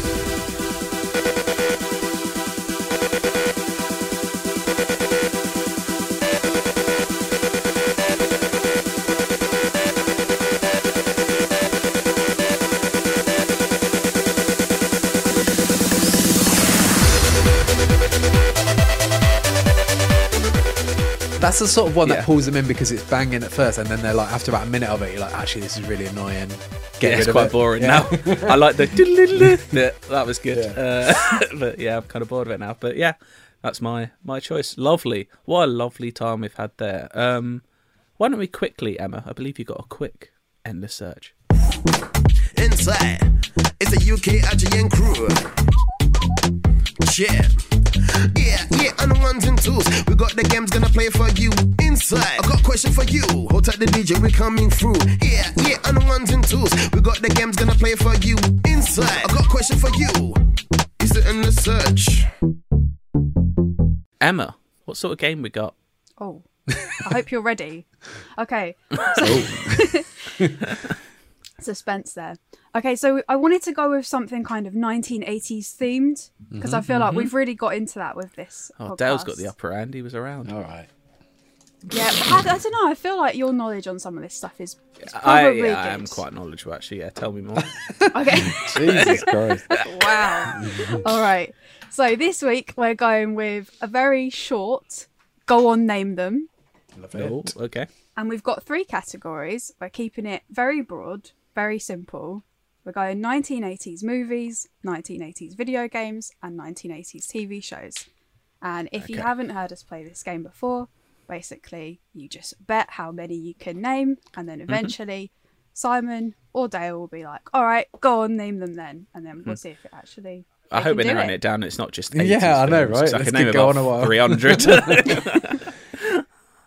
It's a sort of one where you go to name them and you're like, oh, I can't think of one now. Yeah. Well, what's that That's the Star Wars thing. called? I always get That's- mixed up with because I would have been watching them in the 90s, or That's like when fair. it's a very late 80s movie and you think it's in Yeah. the 90s. Yeah, That's true. So what is the first category? just 1980s movies. Oh, we can't do that. Literally, However- that is not being however narrowed many down. Oh you my can name, lord. Just go for it. No, because it Please can do go it on forever. Should we narrow it from Can we a narrow genre? it down? I mean, Let's narrow it down a bit. What We about could narrow it down to like horror action or movies something? if you want. Yeah. Would you prefer You wanna action do or what? horror? I don't mind sci-fi. That's big 80s, isn't it? Sci-fi? Are you Dunno. happy Yeah, I with mean sci-fi, Stranger David? Things themed. Yeah, sci-fi. Go on, Yeah. sci-fi. Okay. Well, I don't know how many.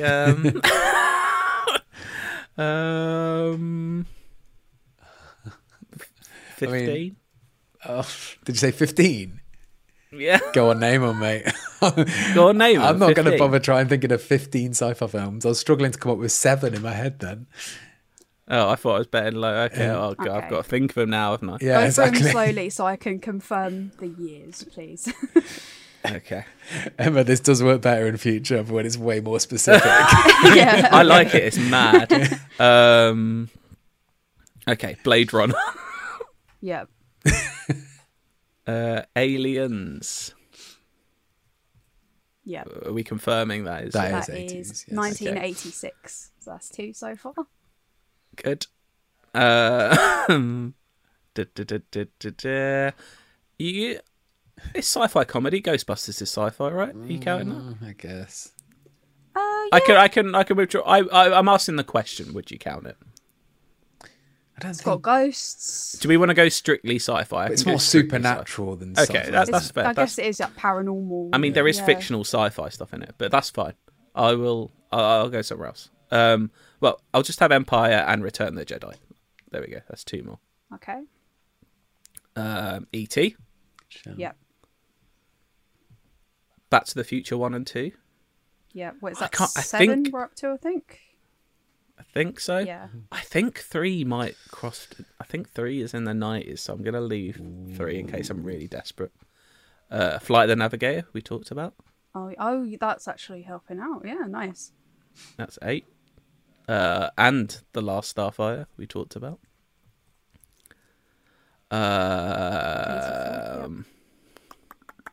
Yeah. Let's go Akira.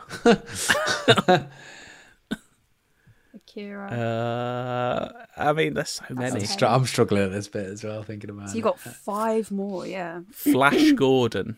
That wasn't the 80s, was it? Yeah, I think it just gets in.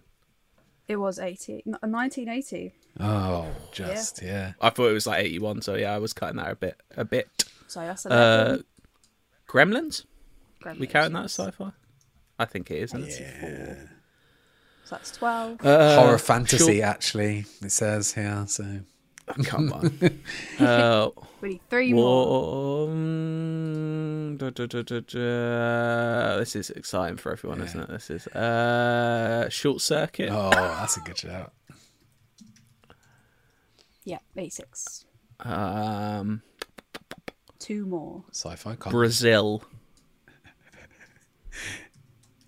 Brazil. I've gone did all you over say? the place here. Yeah. And 5. we'll go with War Games. Oh. That's a good film. That's 83. sci-fi, isn't it? Yeah. Yeah, there we go. What a win. Nice, Back well to the done. Future 3 was 1990. Yeah. Oh, it's I good see. you I didn't go thought it with was that. borderline. And to be, I don't really think it's that good. I don't think about it much. Could have said Gremlins 2 as well, mate. See, that was one I was like, did that sneak into? I think that was 90? 88, I think. Oh, okay. Cool. Well, there we go. Got it. So what was the second category? Video games. But we can go with like Nintendo video games if you want. Oh, that's the weak spot. Should we just say I won the endless search? No, it's fine. God. I didn't know how hard to make it because it's like, as someone who wasn't like alive in the 80s, yeah. that's like, I would find it hard to But you need down on categories. you need know, categories where the subject matter is a finite amount. Like otherwise, the betting just could get ridiculous. I guess. I mean, Well, we should probably do a John. What did you say? Nintendo games. Of the 80s. Yeah. okay. Oh, you can bet first. Let's still go. Okay. But my problem is with this game, it's just I know all these games, but my mind just goes completely blank and I can't think of them.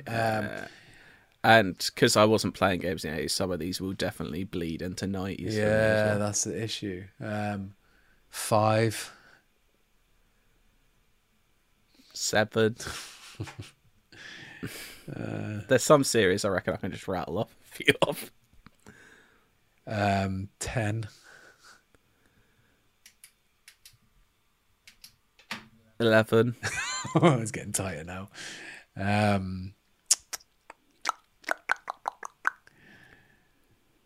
It's more I don't want to make a fool of myself and say one that's exactly. completely wrong. 12.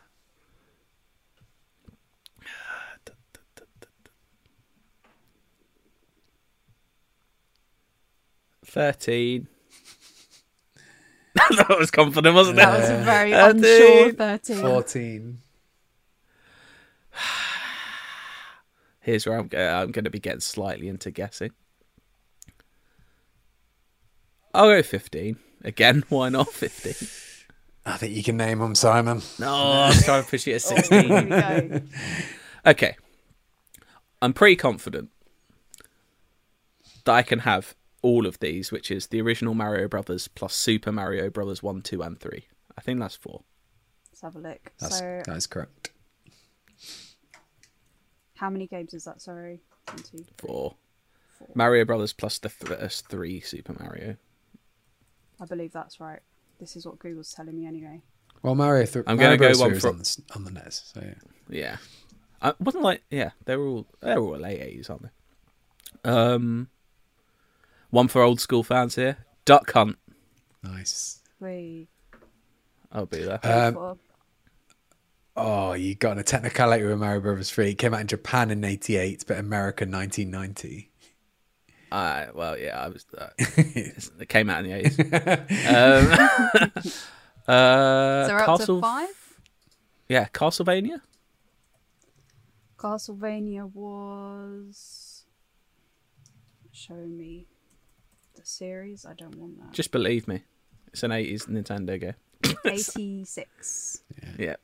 Metroid. These will all been around the same time. Yeah. Mega Man 1, 2, and 3. That was going to be one of my tactics. Just name a bunch of Mega Man games. Pretty sure the Mega Man- first Let me 3. check when 3 was. Mega Man 3 was... Google's telling me 1990. Oh, maybe I've blown it. I should have Mega stuck Man it 2 at 2. was 88. When was it in Japan, though? It says Japan, September 28th, 1990. Oh, well, I've screwed up now. I do Oh, need wait, to get yeah. onto the Zeldas or the Tetrises. Fair enough. I lost. Oh, well. So Dale gets the point. Well done, Dale. All right. So that means that our last category is tiebreaker. TV shows. Do we want to go for a category again or a TV show? I'm going to be so bad on I know, these. I'm struggling I to can't think. even think of an 80s Do you want to TV just show. keep it broad because I feel like that's the hardest category. Yeah, I can... 'cause But we're also embarrassing ourselves more, Emma. If we make it specific, it's less embarrassing. what, did they have to be like shows that were on in the 80s or they started in the 80s? So I don't know. if you Literally could have just turned on the TV and seen it on in the 80s, I'll If it was, accept. so like it could be a rerun? No. Oh, I'm joking. I think reruns we're getting too deep there. But if it was running, it could have started. I think say like started in the 70s, but it went into the 80s or 90s, and you could Okay. have it. Yeah. I'm literally struggling to think of like 2. Yeah, this is I'll go ridiculous. with, I'll start with 4. Just put the pressure on because then he can't do 2. 4. 5. You got your 6. 7. 9. What have I done? Yeah, go on, name one, mate. You shouldn't have done that jump. So it can have started before the 80s and carried on into the... Yeah, I think, if, 80s. like I said, if you could have turned on the television and it was on, Oh, I think so that's like- fair enough. You could just say TV Okay, shows now. So, for example, I'm saying, does Doctor Who count? Yeah. It was on throughout the 80s. It didn't start in the 80s. It started in like the When 60s. did it have its Exodus like period? Was that the 90s? In the They 90s. took a break, yeah. Who was like the 1980s? Wasn't it like Sylvester McCoy? Was that Doctor. 80s? So apparently there were 4 different doctors in the 80s. Final- Tom Baker. I feel like, it was firmly on in the 80s. Says the final episode was December 89. That's not the final episode, is it? I'm taking it anyway. I can see episodes in I think 89. that's fair because kids that grew up in the 80s probably would have been watching Doctor Who. I've got 2 like tracks here, which is like big brash American 80s shows and like UK sitcoms. Those are my two. I was UK ways here I'm sitcoms going. is where I was going to. The Young Ones, I'm pretty sure is 80s. I think that is the 80s, yeah. I'm pretty sure Blackadder started in the 80s. 82 for Young Ones. Blackadder. Oh, I don't know. That might be a 90s. I think late 80s was Blackadder, wasn't it? 83 to It's 89. early 80s. Oh, God. Is it? Jesus. So that's 3 then so far. I'm going for my other track, which is America. Let's go with Quantum Leap. Yeah. I've got a funny story about that show. Oh, okay. Wow. Well, it's Can't kind wait of to funny. hear that. So, you know how you have like all your home videos and stuff? Yeah. We had like tons and tons of tapes from when like my sister and I were small because we were both born in the 90s. And but my dad really, really loves Quantum Leap. So like he managed to tape over like maybe 3 or 4 hours of our home videos with that Oh, show. my God. Oh, So it gets no. to a certain point on one of our birthdays and then it just switches to that. Did you think like Sam Beckett was your uncle or something? Yeah, we rewatched it. It's like an episode of Quantum Leap. Okay. Knight Rider. Oh, good shot. Just trying to think of the most 80s What things are we in my up to? I mind. think I want to say that's So many of It's these. absolutely 80s. Yeah, It's absolutely 82. 80s. Yeah. So many of these feels like they could be late 70s to early 90s, and it's always like, where is it? Where's it? Yeah. Continuing, like, this has to be 80s Magnum PI. Yeah. Look at the moustache. That is 80s. Yeah. Then it's just so, I don't know where the mind should go. Mm-hmm. Let's go back to Britain. I'm pretty sure this was 80s Red Dwarf. Oh, I It went into 90s, but I'm pretty sure it started Ooh. 80s. I That's always associate that with 90s. feel like that's the Let's see. 90s. Oh, 88. Yep. Oh, nice. It gets in Nice. there. How many more do I need here? I'm just. I think I want to say it's 2. I think you're up to no. Wait, how many did you? Was it 9? You bet. Yeah. I think you've named 7, if I've been counting correctly. Okay.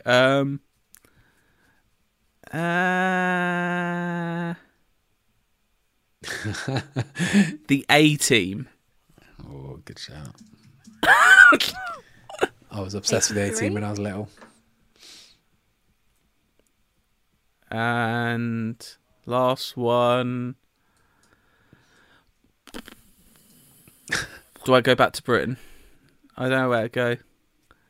I'm trying to think of more just big. When the net is so wide, it makes it harder. Yeah. Do you know what? No. Cheers. Ah, there you go. That is. There we go. That is What a journey we went on there. 80s. Surprised you didn't say it only Fantastic. falls on horses. That's important. I can't. I associate. Oh, yeah, that it was with throughout the 90s, 80s, wasn't but it? Yeah, I started suppose. in Yeah, the I consider 80s, that's. yeah. Yeah. Very true. Big one, that. Wow, there we go. I win. Unlucky Dad. I didn't guess a Did single you have one. to do anything there? You know? Good stuff. Right.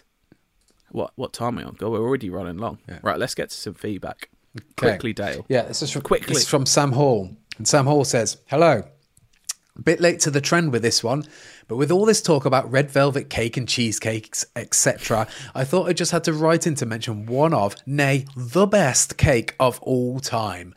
The Dime chocolate cake with crunchy caramel. So Sam sent us a picture of this as well, and it does This look, is the frozen one, it right? does look Have you had this? delicious. Yeah. I've not tried this, but I've seen it so many times in like Tesco and Sainsbury's. You can't go wrong with a dime bar. He says, now I don't know what constitutes a cake legally. This, well, it's called a cake. This light chocolatey slice of heaven certainly isn't what you'd come up with if you typed cake into Adobe stock photo. But alas, it says cake on the box, so a cake it is. I think that's fair. If any of you have already had this, would you have known that this belongs... if any of you had had this already, you'd know that it belongs at the top of a self-respecting cake list. So I can only assume none of you have tried it. So go to the shops right now and get one. You will not regret it. Also, don't forget to let it defrost a little bit before eating, or if you do, or if you like a bit of crunch. Definitely defrost. Yeah. Promise this isn't an ad. Keep up the good work. Respect to all the grave diggers who just so happen to be in the sea right now. Oh, that sounds good. Yeah. I have had that cake once before. Do you know what? It was good. It's not top tier for me. Then again, I have the controversial opinion there of also thinking red velvet cake's not that amazing. It looks delicious, but I've just noticed on the box it says almondy. Oh yeah, well it's Dime Bar, isn't it? I don't You think don't like nuts, do you? No, yeah, sorry. So that's ruined it Dime for Bar me. has little bits of almond in, yeah. I've not tried this before, but I'm interested. You're selling it to me, Sam. Yeah. Get some in. I'm Do you know what? A considering nice it for the frozen cake weekend. might be good for these hot days as well. Yeah, it could be like a nice, like after a barbecue at the weekend. Do you know what? Do you know, I've Whip got some this out. Calippos in the freezer. I've got a Magnum.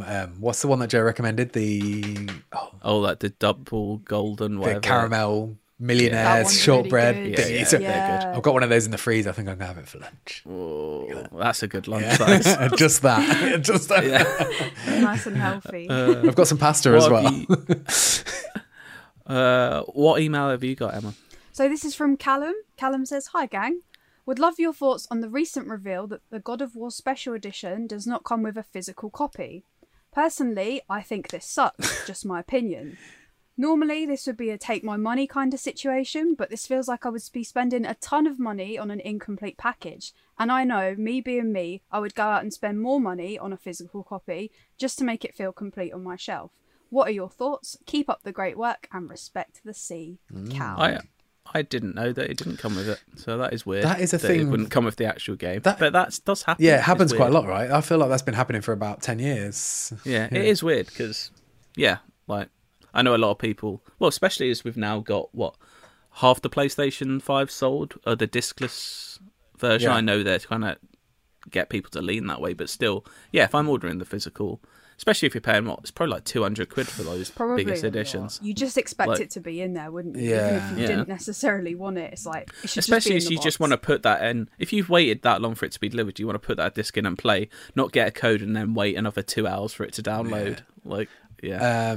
I can't wait for that game though, I will tell you that. Are special editions ever worth buying, though? I've only ever really bought one and I regret it. I actually bought that Fallout 4 Pip-Boy one with the Oh, really yeah. plasticky Same. Pip-Boy. Oh, Yeah. I was so excited. It does look good on And a then shelf, I to opened- be fair. It looks great. Yeah, it looks alright, but then I was just like, What have I bought this for? It's just plastic. ever since I'm like, I My assume- phone I've didn't not bought even one fit in there since. as well at the time. It was literally just to have it. Yeah. There are the odd one. They're more in. I never buy because you never know if you're truly gonna love the game. Like in hindsight, if I knew I'd love Elden Ring as much as it want, like to get that special edition with the Melania statue, and I would have been like, that would have been very nice. I guess it- but I didn't know I was gonna love it. I guess it depends on how good the statue or figurine is and Exactly. how, like, if you can buy it separately, if it's a limited edition thing. I assume the Mjolnir with this special edition is just plastic. Is that? I don't know. I'm not sure. I've not overly researched. Well, the imagine if it's Mjolnir. metal, it's quite heavy.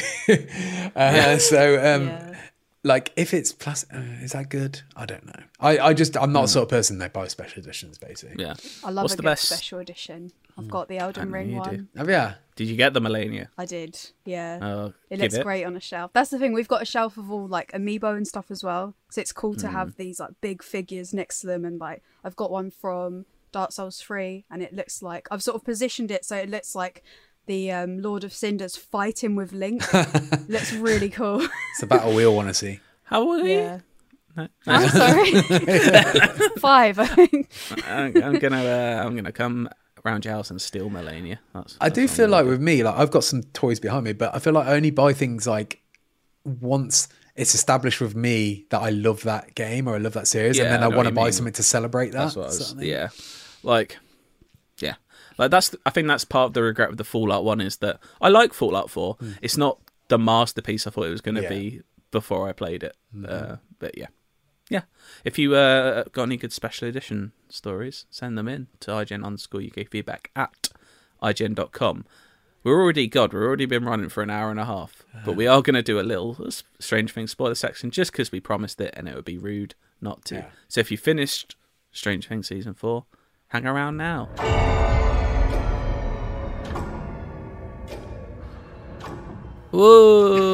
Whoa! Why did Eddie have to die? It made his character great, but I wanted more Eddie.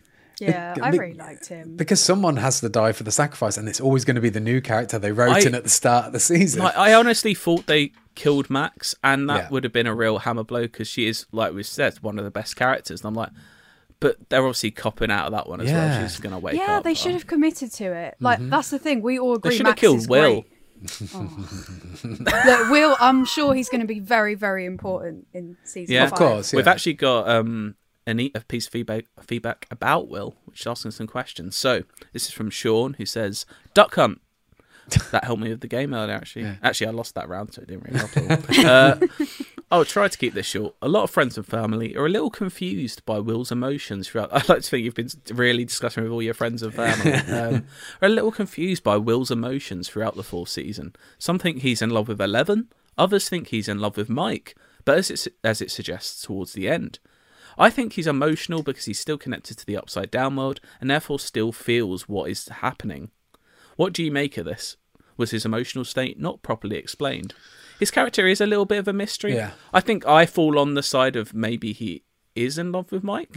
I don't know. So I didn't get that vibe at all until I read other people talking about it. I was like, okay, that makes perfect sense. But in the moment, I just thought he was upset about what he's lost, his childhood that's lost, that he was not ready to grow up yet. There has always been, like, people have always like theorized, is Will gay? I don't think there's ever been any like strong like suggestions, like definitely like explicitly said with Robin's character she is gay. So like, but obviously, you know, it might be the story of a young teen coming out, which I'm sure is a lot more complicated than just explicitly saying it. But I don't know if that is the story they're going for. If he's, because obviously it's probably related to the scene in the car where he just like starts bawling his eyes out. Like, is that?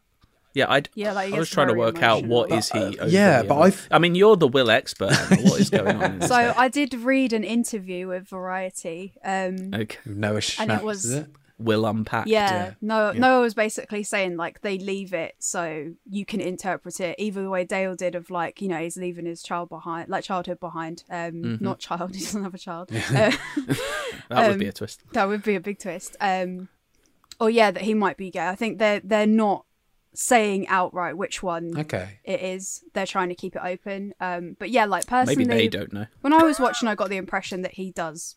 You know, he really likes Mike. You know, he did like that painting and stuff, and then he got really emotional, and then also his conversation with Jonathan as well, where Jonathan's really supportive. He seems to kind of, you know, it's kind of like it's left unsaid, but he knows where he's coming from, and I really like that moment with the two of them. Like, I couldn't say that earlier because of spoilers, but like I love that they had that moment and that he was there for him. He was, you know, he said at that point in time as well, like I've been absent. And I've been doing my own thing and kind of been disconnected from you. And like, I just want you to know that I am actually here. And I thought that was lovely.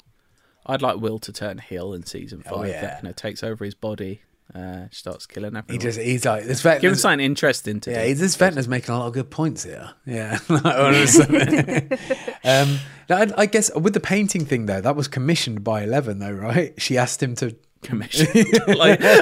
She did. She commissioned him to freelance. She literally did. He said like 11 asked me to do it for her. So like I don't know if I'd read too much about him drawing Mike in that particular. Unless who knows?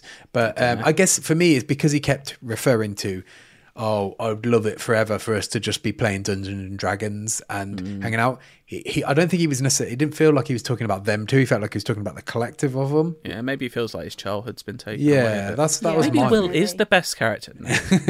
But I think I think he's going to be an interesting character in the next season for seeing him because obviously the tease at the end, his connection still to the Mind Flayer. Also with the Mind Flayer, like let's get some clarity here. He's still about. Is the implication that Henry created the Mind Flayer or like morphed it or is in control of it? Discovered it. I knew he discovered it, down, but right? is he in control of it or is he? Oh, I think it's the other way around. Isn't like Vecna almost like his like? Well, that's what the kids were saying at the start of the show, but towards the end, I got the impression it was more like because Will's saying like, I can still feel Vecna. He's still attached to me. Yeah. Like Vecna was in control of. So do we even see the Mind Flayer once in this? Just at that one scene when Henry comes across it. Yeah, like even right at the end, like you see Hawkins basically on fire. Yeah. Yeah. Is the rest of the world at this point not going, what's going on here? Why are they obsessed with Hawkins? They're kind of quite relaxed, like even though all you know they're in the school and stuff. Like they say, like 20 people died. It's like an earthquake in a part of they've kind of just the world that never has. Yeah, and that wasn't just an earthquake. There was magma piling out of everywhere. Like that doesn't just happen. Also, it was a portal. Do you not think the odd person might have like fell into it and gone into the upside down? They do say like 20 people died or something. Yeah. But like I think we were alluding to it before, like Dustin has some great moments at the end. Not only when Eddie dies, that great moment, but the bit where he's talking to his dad is his like uncle, a heartbreaking bit as well. Yeah, his uncle. Oh, his uncle. Yeah. He's fantastic in that scene. Like, but that also it was like Eddie is truly like not getting his hero's moment until that happens, because obviously he's still dismissed as, you know, the person who's caused these things and like an enemy of Hawkins, whereas seeing that moment, his uncle can truly appreciate the hero that he was like super powerful stuff. They absolutely had to have that moment for him. Otherwise, I think everyone would just feel so cheated out of it, because like he was so good, but everyone in that town ended up hating him. But then I'm glad. Yeah, I'm just really glad that overly stereotype jock lad died. He got ripped up in half. He was just an idiot. That's a that grim was brutal. Yeah, his like rib cage is just melting. It's horrible. Have got any more deep dives on Argyle before we go? Not really, except for the tire tracks moment. I wanted to mention Argyle. So like he has a lot of I'm going back to him, all right. He has a lot of like his funny moments and stuff, and he had the moment that like upset Dale as well, which we talked about, but I feel like he becomes incredibly useful when they're out in the middle of nowhere in the desert and they're like, oh, you know, 11 needs to get into like the zone and, you know, go and piggyback. And he completely facilitates that like moment where he's like, okay, I know how to do this. I know how we can actually get this sorted. So his, you know, going to the pizza place and all that, that's all him. He makes it happen. He becomes really useful in that one moment. He did. And I think that's nice. He did fluke upon it. He just saw the pizza shop. Oh yeah, and it was like, oh yeah. Well, that mad scene where there's just a whole SWAT team shooting up their house, not caring. That was weird. And then they just managed to get away in a pizza van. Like, what is this military unit? That was cool the way that was shot as well. I really liked how they did it. It was a really cool scene, like in terms of like you didn't expect that location to be turned into that sort of thing, and yeah, it definitely felt like at that point the stakes were a lot higher, you know. I really liked the scene as well. It looked like it was done pretty practically as well. The bit where 11 just pulls down the helicopter, that was a very cool shot. Yeah, well done to him. Yeah, I feel like a big compliment, I think, is, I don't know how you guys feel about it, but in part one, not at any point did I put together Henry and Juan until it was explicitly shown to me. Like, that really caught me off guard. A lot of TV shows, it was a good, a lot of TV shows, you feel the twist coming and it makes sense, right? This one makes sense, but I just didn't see it coming at all. I didn't see it coming. I'm almost slightly on the other side of it, as I could have done with a slightly more of a hint or slightly more time with him to try and at least given some sort of breadcrumb or given like. But I still like. Although nitpick, he had that little gizmo in his neck that he said was stopping him using his powers. But that was very much on the surface. You couldn't just pick up a knife and dig that thing out at some point. That's a bit horrible as well, though, isn't it? Yeah. Argyle would have done that. He's Argyle would have done it, yeah. Good stuff. Strange Things season 4 is very good. Not getting season 5 until 2024, so blimey, a while to wait. I think it's good though. I think what's cool with the end of this season is that it's all kind of kicking off for them where they're not going to have a break at all, these characters. And because of that, we're going to dive straight into season 5. Like, I don't think it's going to have anywhere near as much of a build up at the beginning of season 5. I think we're going to be straight into stuff. Yeah, there's no time to just be kids in the 80s anymore. They've got to get straight into down to business. Yeah. Whereas for us, what is quite nice is I feel like season 4 ended in a way where I'm satisfied where it's left off, and because it was like quite long and those last 2 episodes were, you know, movies basically, I'm happy that we as the audience we get to have a bit of a break, and I like that when we go back it's straight back into it, which will be cool. I do, and it's just so well made in general. I think just like the actual like effects, I know it's like the most expensive TV show at this point, I think, but like just it looks so good. I do worry with the new season that it's maybe going to be so breakneck that it, you know, we don't have those great Stranger Things moments like in the start of this season we had with 11 being at school and like dealing with the bully and stuff. I don't think we're going to have any of those sort of moments. Yeah, it could all be quite. Yeah, I don't think they'll go too po-faced with it, but yeah, it could run the risk of being a bit serious. But yeah, I'm into it. Yeah, I think can't wait. With the upcoming season 5. The Duffer Brothers have said like they want to kind of go full circle and go back to some of the pairings they had with season 1, which will be really nice. Yeah. So I think it'll be nice to have that sort of like, you know, a nice tidy ending, core probably. Kids together. And you know what, I wouldn't be surprised. I'm putting it out there now. I think they'll do a season 5 run, and then because Netflix are all about cinema as Oh. well these days, last ever episode in the cinemas. They'll do it as a film, I think, like a cinema release. Didn't I swear I read something yesterday saying that they would talk of doing a Stranger Things movie at some point. I mean, they basically have at this point made about 3 movies, Yeah. but Yeah. yeah, I know. But yeah, it could be that case. Yeah, here we go. Next week, we're going to be talking all about Thor. I've already seen Thor.